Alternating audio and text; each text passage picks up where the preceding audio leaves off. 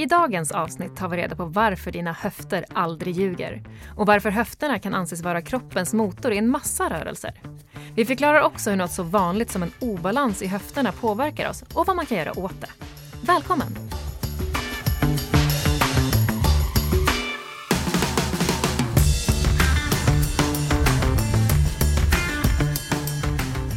Det här är podden Den nya kroppen, podden som tar dig hela vägen från topp till tå, från hud till själ och allt däremellan. Ja, exakt. Ja. Bra, du sa du rätt den här gången. Ja, tack. Jag vet, det är den här gången. Jag har väl alltid sagt rätt. Jag har roligt att göra lite osäker ibland. Ja, jag kanske var mer säker den här gången än vad jag någonsin har varit. Och allt däremellan, precis mitt emellan ska vi prata om idag. Det som sitter på något sätt klangbong mitt i kroppen, våra höfter. Och det var ju på något sätt lite din önskan där då, som du valde förra avsnittet då. Och jag gissar att du har många tankar och funderingar kring våra kära höfter. Det stämmer antagligen, va? Ja, ja jo, det är, annars skulle jag inte ha bett om att få ta upp det. Trist avsnitt hade det blivit. Men trist avsnitt. Vi tänker så här, vi pratar lite naturligtvis innan varje avsnitt som vi gör, synkar upp oss lite. Och vi börjar med att reda ut lite då rent anatomiskt vad i hela friden man pratar om då. För vi har ju hela det här komplexet, alltså runt rumpan, det är ju där vi är och härjar idag då. Och då finns ju höften säger man, och så säger man höftleden, och så säger man bäckenet, och så säger man höftmuskulaturen, så kan man säga sätet. Och liksom vad är det vi avser då? Vad är höfterna? Vad är höfterna egentligen? Och det är väl på något sätt, är det allt det där då? Men om man ska ta det för vad det är då, så höftleden är ju då leden mellan lårbenet och en bäckenhalva, höger eller vänster. Så höger lårben går in i höger bäckenhalva och vänster i vänster och så vidare då. Och bäckenet består i sin tur av 3 stycken delar. Det är en halva på varsin sida, och mitt emellan de här halvorna så sitter då, på svenska heter det korsbenet. På latin säger man sacrum. Och på sacrum så står sen då ländryggskotorna och tar sig hela vägen upp och blir hela ryggen och längst upp där i huvudet på något sätt. Så it's all connected, you know. Jag tror att vi nog har sagt det någon gång innan. Och runt allt detta så draperas det då av stora, väldigt starka ligament. De starkaste och största ligamenten vi har i kroppen faktiskt, eller då bindväven då, sådär. Och därför att det är också här det är mest krafter som rör sig. Det är en väldigt, väldigt kraftfull led med stor potential, så den behöver ha ett understöd från stora krafter. Det är leder då. Ja, precis. Lederna där. Så de behöver ha ett stort passivt understöd ifrån de här ligamenterna. Och sen så har vi då de största musklerna som finns på hela kroppen med. Det är väldigt många små muskler djupt där inne, men den absolut största och ytligaste då, den som är stora rumpmuskeln då, eller gluteus maximus. Så den kommer vi komma in och prata lite om idag. Men alltså det är här nere, rompan, det är väl liksom typ där vi kommer liksom arbeta. Det är härligt att du säger här nere som att du är i en tv-studio. Ja, jag är här uppe och svävar, och där nere har vi höften. Ja. Huvudet kan man inte säga också, för att beskriva hela bäckenet, för det är också liksom ett ord som man ofta slänger sig med. Och bäckenhalvorna, det är ju det som, om man ser ett skelett framför sig, det som är som 2 elefantöron liksom, och man kan känna höftbenskammarna, kan man ofta känna utanpå. Och precis som du sa, så ovanpå korsbenet där så sitter ju liksom kotpelaren, alltså pelaren som utgör ryggraden, börjar där. Men sen vid botten av den här triangeln då, så där sitter det ju några ben till som utgör liksom svanskotan, och svansbenet kan man ju kalla det för ibland också. Och det är ju de här evolutionära lämningarna som vi har kvar, som visar att en gång i tiden så hade vi faktiskt en svans vi kunde vifta med. Sådär. Men det kan vi inte längre. Men ibland kan man sätta sig på den där rackaren så att den knicker till, så att man är tvungen att knicka tillbaka den. Men det är som tur var ganska ovanligt. Och någonting man gärna hoppar över.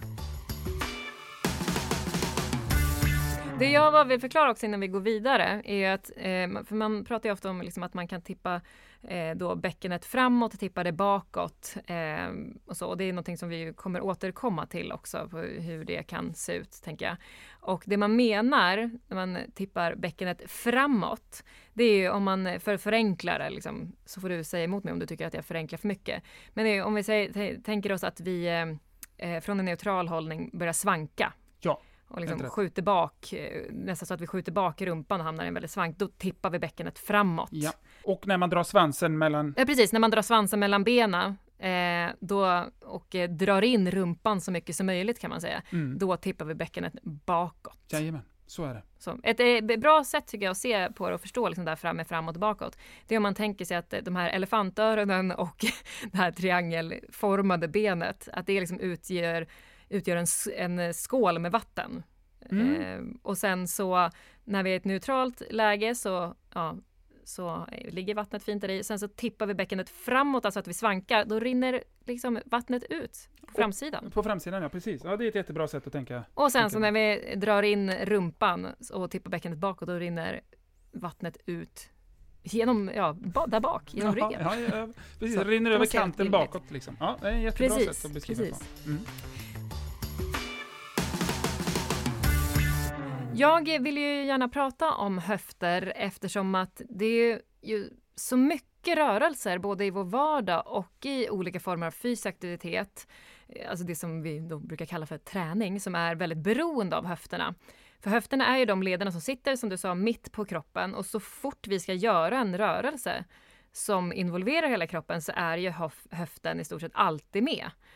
Och det är ju också ofta därifrån mycket kraft och rörelse kommer ifrån när vi ska utföra vissa rörelser. Det är bara att kolla just på gång- och löpsteget. För till exempel, jag vet inte hur ofta som när jag står och ropar på och pushar mina löpkunder i till exempel backintervaller, att de ska trycka ifrån med foten och rumpan i varje steg. Att trycket ska liksom gå från foten hela vägen upp i rumpan, och känner att man verkligen trycker ifrån med hela rumpan i varje steg. Och sen så strax därefter så skriker jag eller ropar även någonting om att dra fram knät i varje steg ordentligt. Och vad är det man gör då?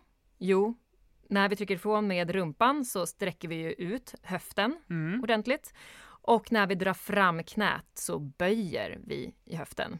Så höfterna är otroligt viktiga för att utveckla kraft i just så basala saker som att gå och springa, som vi har gjort hela livet och så länge vi människor har funnits. Ja, och det här pratar vi lite om när i fotavsnittet, tror jag, va? Den här grejen att vi faktiskt kom upp på 2 ben någon gång under evolutionen, och därvid så hände det någonting magiskt med vårat bäcken, för vårat bäcken och därmed våra höfter och våran höftmuskulatur, höftvävnaden, ser inte ut som något annat däggdjurs, för vi har den här förmågan att då habituellt eller då vanemässigt så lever vi på 2 stycken ben, och det är tack vare just vårat bäckens förmåga att skapa den relationen mellan våran ryggrad och våra lårben.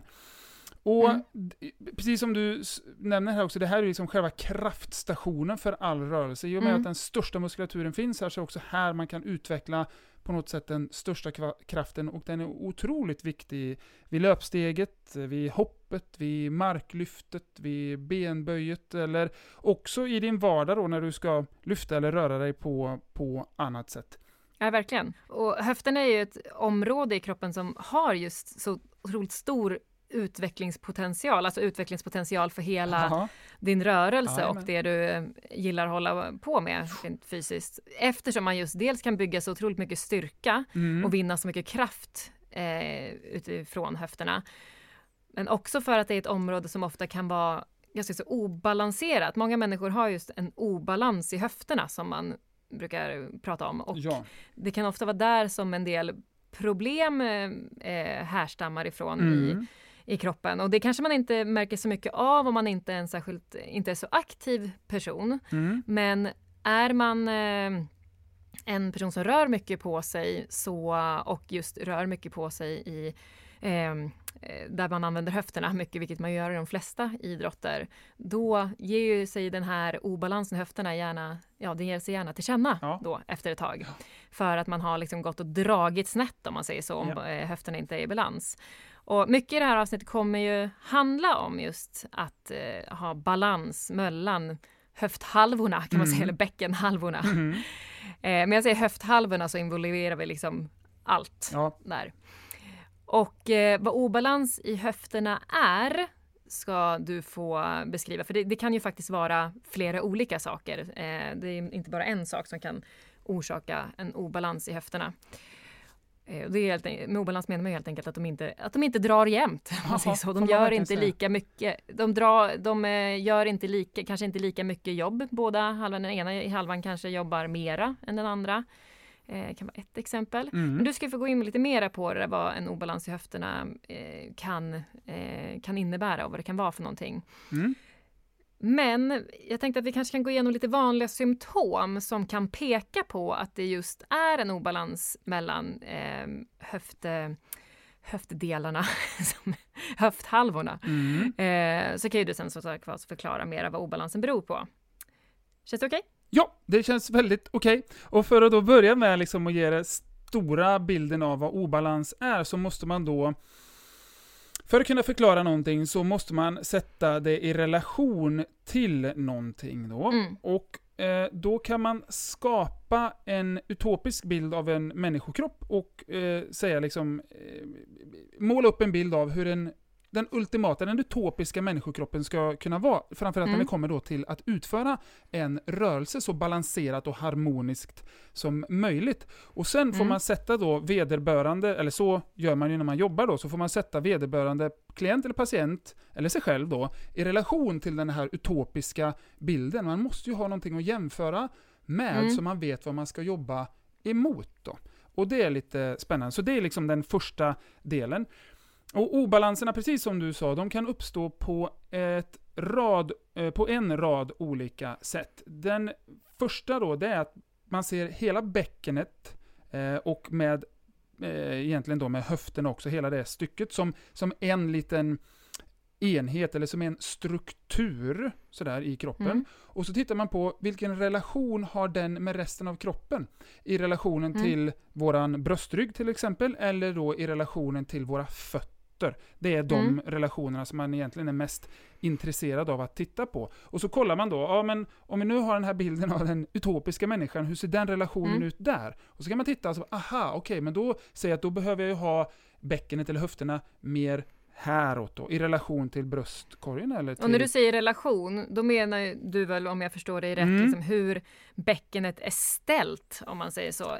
Låt säga att man skulle kunna ställa in, liksom, om vi bara tittar på skelettet, att man skulle kunna ställa in alla delar i olika vinklar. Vi har en liksom då, där allt är perfekt inställt och i balans, men i obalanserade höfter så har någonting i bäckenet kanske ställt sig lite annorlunda eller vridit sig lite annorlunda och det är då vi hamnar i en obalans. Ja, precis. Och det är då som det skapas ogynnsamma förhållanden för vävarna som träder över. För har då ett ben i bäckenet eller hela bäckenet flyttat på sig och rört sig åt ena eller andra hållet. Tippningar är ju väldigt vanligt, att bäckenet tippar framåt eller bakåt sådär. Då de strukturer som träder över där blir då, som man kallar då, antingen hållna långa eller hållna korta. Och deras möjlighet att arbeta optimalt blir då inte optimal.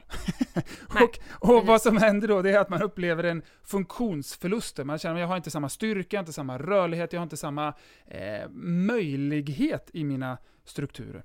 Så hela bäckenet, så precis som du beskriver, som ett ben egentligen i balans mellan fötterna och bröstkorgen. Men sen så är det också den interna balansen i bäckenet. Så precis som du beskrev så har vi de här tre delarna då. De här 2 elefantöronen och sen den här lilla triangeln mellan elefantöronen. Alla de tre kan röra sig i förhållande till varandra också. Ja, inga jätterörelser, inga rörelser heller som du kan göra frivilligt. För jag kan säga så här: Annika, tippa fram bäckenet, tippa bak bäckenet. Nu Annika, tippa bara höger bäckenhalva framåt.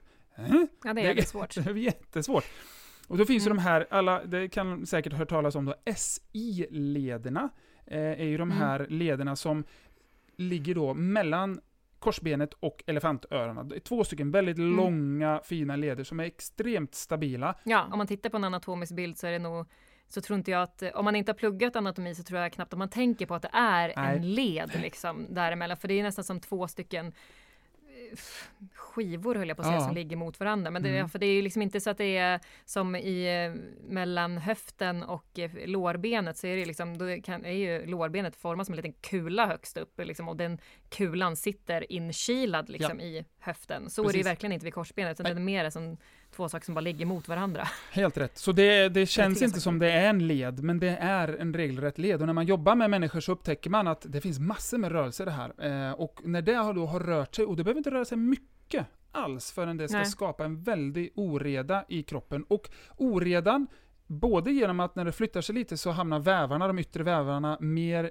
i ogynnsamma förhållanden. Men, och det här ordet, älsklingsordet, proprioceptionen eller djupsensibiliteten, blir också lite, får liksom som en turn. För sker en vridning inne i leden så möter nya ledytor varandra. De står lite lustigt mot varandra. Och då får kroppen informationen ifrån den, inom citationstecken då, snedställningen i leden, och så agerar den ute efter den informationen och därmed begagnar sig själv på ett litet ooptimalt sätt. Ja, inte på det bästa sättet den kunde göra det på då. Och då får man också sådana liksom obalansupplevelser i kroppen då. Det du menar är alltså att proprioceptionen blir lite snedvriden liksom, mellan muskler och hjärna, och hur vi uppfattar, eller hur kroppen uppfattar sig själv. Hur kroppen uppfattar att vi är. Istället den blir lite snedvriden. Den egna bilden av sig själv blir lite, den får sig en liten turn när saker står lite snett, och sen så agerar kroppen, för kroppen vill alltid vara oss till lags. Den liksom, jag vill också ut och springa 5 kilometer, och jag ska göra det bästa jag kan av det för dig, säger kroppen till oss sådär. Men du vet, jag är inte riktigt helt hemma i bäckenet, det har liksom hänt någonting, men jag ska försöka göra så gott jag kan, och så kommer man hem och så bara, fasen vad ont i knät, vad är det här nu då? Och så liksom blir eller lite, i SL-leden. Ja, eller SL-leden, eller i ryggen, eller i höften. Alltså någonting kan som hända då. Så kan man snabbt och lite lätt beskriva det. Det kan vara lite snabbt. Ja, bäckenet som är en enhet i förhållande till resten av kroppen, eller det interna förhållandet i bäckenet. Men om vi ska börja med ett symptom då, som kan kännas, som kan vara någonting som kan peka mot att det är en obalans i höfterna. Det är ju till exempel när det känns som att ena sidan av rumpan, alltså ena skinkhalvan, att det bara är ena halvan som jobbar ordentligt, till exempel när man gör raka marklyft. För raka marklyft, det drar ju som bara den i rumpan och baksida lår. Ja. Men man känner ju så att jag känner bara att jag tar i med ena halvan eller ena skinkan, och det, framförallt så blir detta tydligt liksom när man gör kanske raka marklyft på ett ben. Ja. Det känns liksom att man inte har kontakt med den andra rumphalvan. Det är ju ett sätt. Eller ett symptom. Och vad skulle du säga att det beror på då? För mig känns det som att det är ganska tydligt då att det just är den ena bäckenhalvan, ena elefantörat kanske är just lite framåt-tiltat eller bakåt-tiltat. Ja, precis. Det är med största sannolikhet exakt så det är. Och just skulle jag vilja slå ett slag för precis det du sa, för det är ett väldigt bra sätt att skapa upplevelsen av sin egen balans. Det är att hitta en rörelse så som det raka marklyftet, som man kan göra både på 2 ben och göra det på höger och göra på vänster. För det är ett superverktyg att skapa en bild av sin egen kropp. Så när jag gör dem liksom bilateralt, det vill säga på båda sidor, så stå med båda benen i marken och gör mitt raka marklyft, hur känns det då? Hur känns liksom den ena rumphalvan och hamstrings, hur känns den andra rumphalvan och hamstrings? Skapar sin uppfattning kring det. Gör dem sen på varsin sida och sätter upplevelsen när man har gjort det på ett ben i relation till hur det kändes att göra det på 2 ben. Och det är inte alltid riktigt helt säkert att den upplevelsen är densamma då. Nej, verkligen inte. Nej, men så är det för mig, skulle jag säga. Jag känner inte av det så jättemycket, min obalans i höfterna, när jag gör marklyft eller raka marklyft på 2 ben. Men däremot på ett ben blir det jättetydligt. Ja. Och då är det, för när man gör med 2 ben, då räddar kroppen oss och jobbar lite mer på den andra. Man kan känna antydan och sånt till det också, men då det är inte riktigt lika lätt. Vad man kan göra då, eller vad det sannolikhet beror på då, det är att precis som du säger, man har någon typ av tippning i bäckenet, och det kan då vara både det att en bäckenhalva har rört sig för mycket framåt eller bakåt, och det skapar både lite obalans genom att den här djupsensibiliteten i den SI-leden där då skapar en felaktig bild av kroppen, så att den hittar inte engagemanget som den vill eller bör eller ska. Och det kan också bero på att musklerna är hållna kort eller lång då på lite olika sätt, och vilket också gör att man inte då kan optimalt agera som man önskar. Och vad man bör göra åt det här då, det är ganska enkelt. Man kan bara göra någon spännande intervention. Så säg nu att jag gör curl, raka marklyft så här. Och sen testar jag höger, vänster.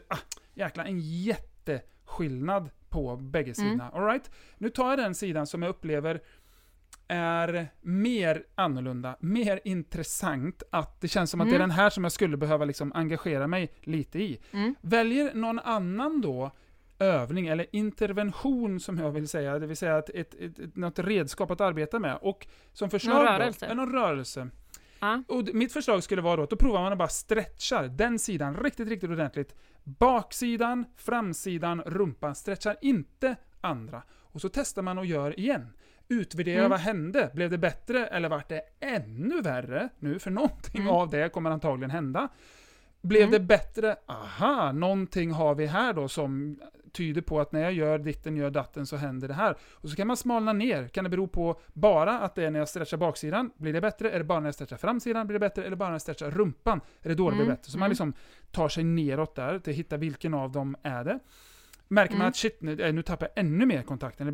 Det här blev inte bra alls. All right? Gör någonting annat en stund. Sen byt och gör precis likadant fast på andra sidan. Stretcha igenom den. Genom massor med olika. Och så testa och gör samma rörelse igen på den. Och så se hur reagerar du som en enhet då. Och hur är det att göra på den ena kontra den andra sidan. Och hur är det att göra det samtidigt på båda. För det där har väldigt mycket fördelar med sig. Och det är den att du höjer din egen kroppsmedvetenhet på ett annat sätt. Du vaknar till idén att fasen, jag är ju handlingskraftig, jag styr och ställer min egen kropp. Jag har ingen aning om och vad jag gör egentligen, men jag gör ju någonting och jag upplever vad händer före och vad händer efter. Ingenting av det här är skadligt eller konstigt, utan det här är bara för att öka kroppsmedvetenheten. Sen så kan man med den informationen gå till en kroppsutvecklare och säga, du vet vad, när jag gör ditten, datten och testar det här så händer så här och så här i min kropp. Vad är din tanke? Kan du hjälpa mig? En annan grej som jag funderar på där, det är ju att man kan ju ha väldigt svårt att sitta på, eller svårt att göra benböj och sitta på huk. Och bara den rörelsen kan ju säga, det kan ju vara i väldigt många olika saker som det beror på att man har svårt för det. Men en del kan ju vara en obalans i höfterna. Ja. Hur spelar obalansen i höfterna in där om man har svårt att sitta still på huk? Och hur har den uppkommit och varför gör det svårt att sitta på huk?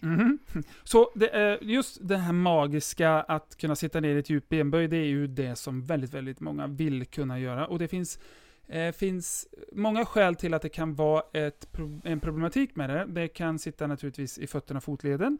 Det kan också sitta i bröstryggen då, om man har problem med bakåtböjning, extensionen i den. Eller det kan sitta i höfterna.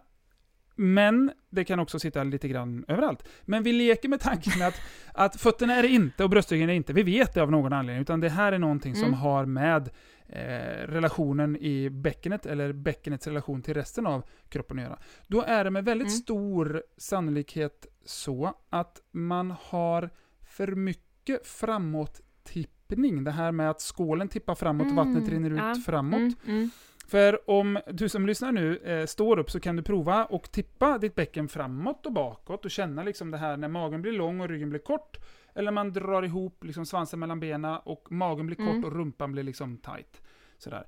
När du ska göra ett benböj man provar så kan man känna att när jag böjer och gör ett benböj så närmar sig mitt bäcken lårbenen, liksom, de två kommer närmare varandra. Så det är som ett gap som ska minska där. Så att när man väl är nere i ett riktigt djupt benböj så har man nästan knän uppe i bröstkorgen om det vill sig väl. Så lårbenet måste väldigt nära bäckenet.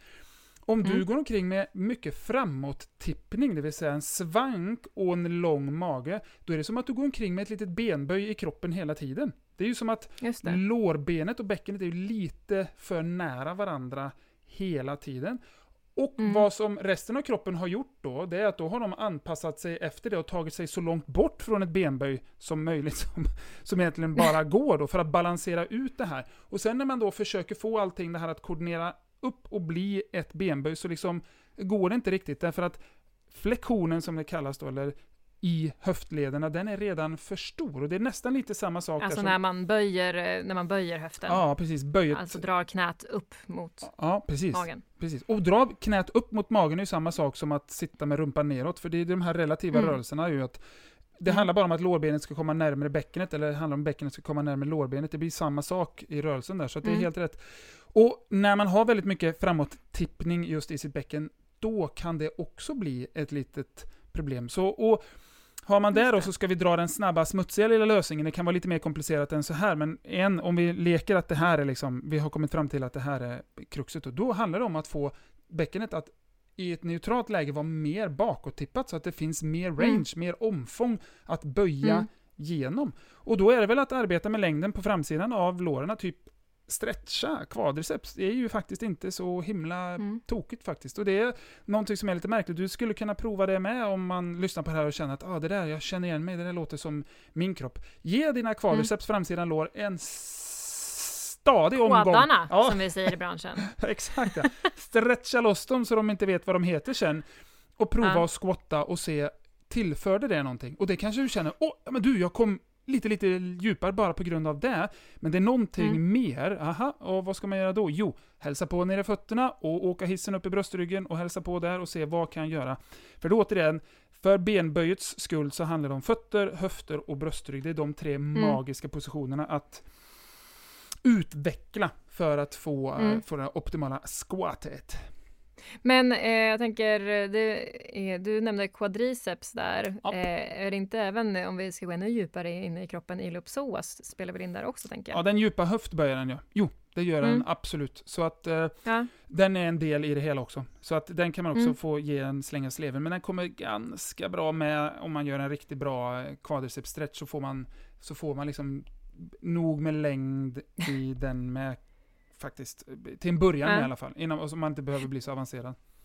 Jag måste bara fråga en sak som jag glömde fråga förut, angående det där vad man kunde göra om man känner att det är mer ena skinkhalvan som jobbar än den andra i raka marklyft. Och du sa det att man kan testa att stretcha ena sidan av kroppen. Jag kom på, vad för typ av stretching tänker du? Tänker du liksom stretchpositioner där du håller varje position i liksom 2-3 minuter? Eller är det mer liksom en gungande, dynamisk stretch? Eller vad tänker du? Men jag skulle nog prova den vanliga klassiska stretchen med bra med tid i ganska lång, så under långt hållen stund. Alltså man håller liksom mellan 2, 3, 5 minuter. För den ger nämligen, inte så länge som 5 minuter ska jag väl inte ta, men 2 finns ingen som orkar längre, och då blir det plötsligt yin-yoga. Men så någonstans, det är det. Men någonstans runt 2 minuter skulle man kunna prova stretcha framsidan, baksidan och rumpan på en sida, för det ger en plötslig och väldigt kraftig proprioceptiv förändring, och då kan man se om liksom kroppen hoppar till bara av det, och man känner att man får ett resultat, och då förstår man, här finns något, här ska jag fortsätta utforska. Men då har vi gått igenom lite grann här av obalansen i höfterna, och det man kanske kan fundera lite grann över, det är ju lite grann, men varför hamnar skelettet i en obalans? Och där kan man väl förenklat beskriva det som att, för att om vi har en sund och frisk kropp från början, från när vi är barn, och det sen utvecklas en obalans, så kan ju det vara för att man har suttit eller rört på sig på ett sätt som blir ojämnt för kroppen. Och till slut så kommer ju musklerna på de olika sidorna av kroppen bli olika långa och olika korta. Och då kommer ju till slut, och musklerna sitter ju fast i skelettet, och de musklerna som är lite kortare då kommer ju börja liksom dra lite grann i skelettet, och till slut så har liksom skelettet rört på sig, och vi har en ojämnhet i kroppen på ena sidan kanske. Vi kanske har kortare muskler på vänster sida av höfterna. eller på vänster höft, och då kommer det dra lite grann i bäckenet på den sidan. Medan det kanske inte drar lika mycket på höger sida, och då har vi helt plötsligt en obalans. Jag känner att vi skulle egentligen behöva ett specifikt avsnitt där vi pratar om höfterna hos en gravid kvinna eller en kvinna som har varit gravid. Ja. För det händer ju en väldans massa saker i höfterna just då, och det känns nästan konstigt att inte ta upp det nu. Men det är, tycker jag, ett så pass, jag skulle inte bara vilja snudda det vid ytan eller bara fladdra förbi det lite grann, så att jag skulle gärna vilja ta upp det i ett enskilt program då vi pratar om, jag kanske ska göra ett gravidavsnitt helt enkelt någon gång framöver. Det tycker jag.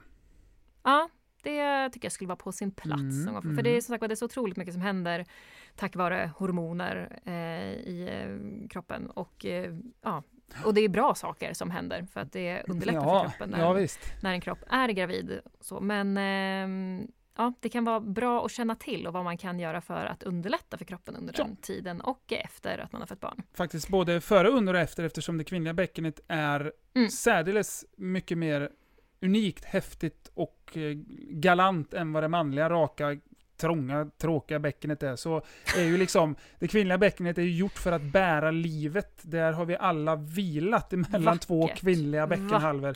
Ja, det finns ju ingen annan på den här planeten. Det finns ingen på den här planeten som har tagit sig hit någon annan väg än den vägen. Det är ganska liksom ballt ändå. Med det fantastiska så finns det mycket kunskap som behöver läggas så att man som kvinna ska kunna leva ett så liksom skönt och schysst liv som bara möjligt med sitt bäcken och med sina höfter. Jo, absolut. Absolut. Så det får ju naturligtvis bli ett avsnitt, men jag tänker, vi har haft fötterna och vi har pratat jättemycket höfter och bäcken, både i löparavsnitten och knän, ja. Det känns som att det är dags att ta hissen hela vägen upp nu till våran älskade samt berunda bröstrygg. Ja, det är absolut. Det är liksom dags att knyta ihop den påsen lite, för de 3 magiska punkterna i mitt perspektiv och i min värld är fötterna, höfterna och bröstryggen. Och när man kan arbeta med dem, när man kan balansera dem, då kan det hända häftiga saker i kroppen. Och lite på många ställen gör väldigt stor skillnad. Så låt oss prata bröstrygg nästa vecka, Annika. Jag instämmer, eller på att säga. Nej, men jag tycker att det låter väldigt bra. Fint, men då säger vi så. Då blir det bröstrygg om en vecka. Tack snälla för idag. Tack själv. Ha det fint. Hej! Hej, hej!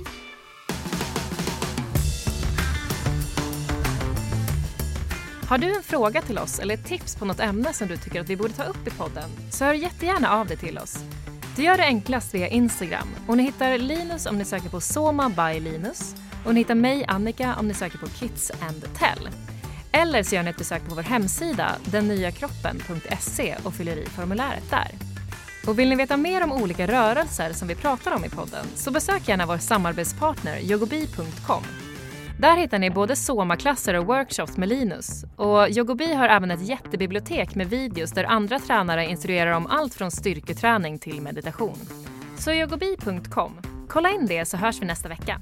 Ha det fint tills dess!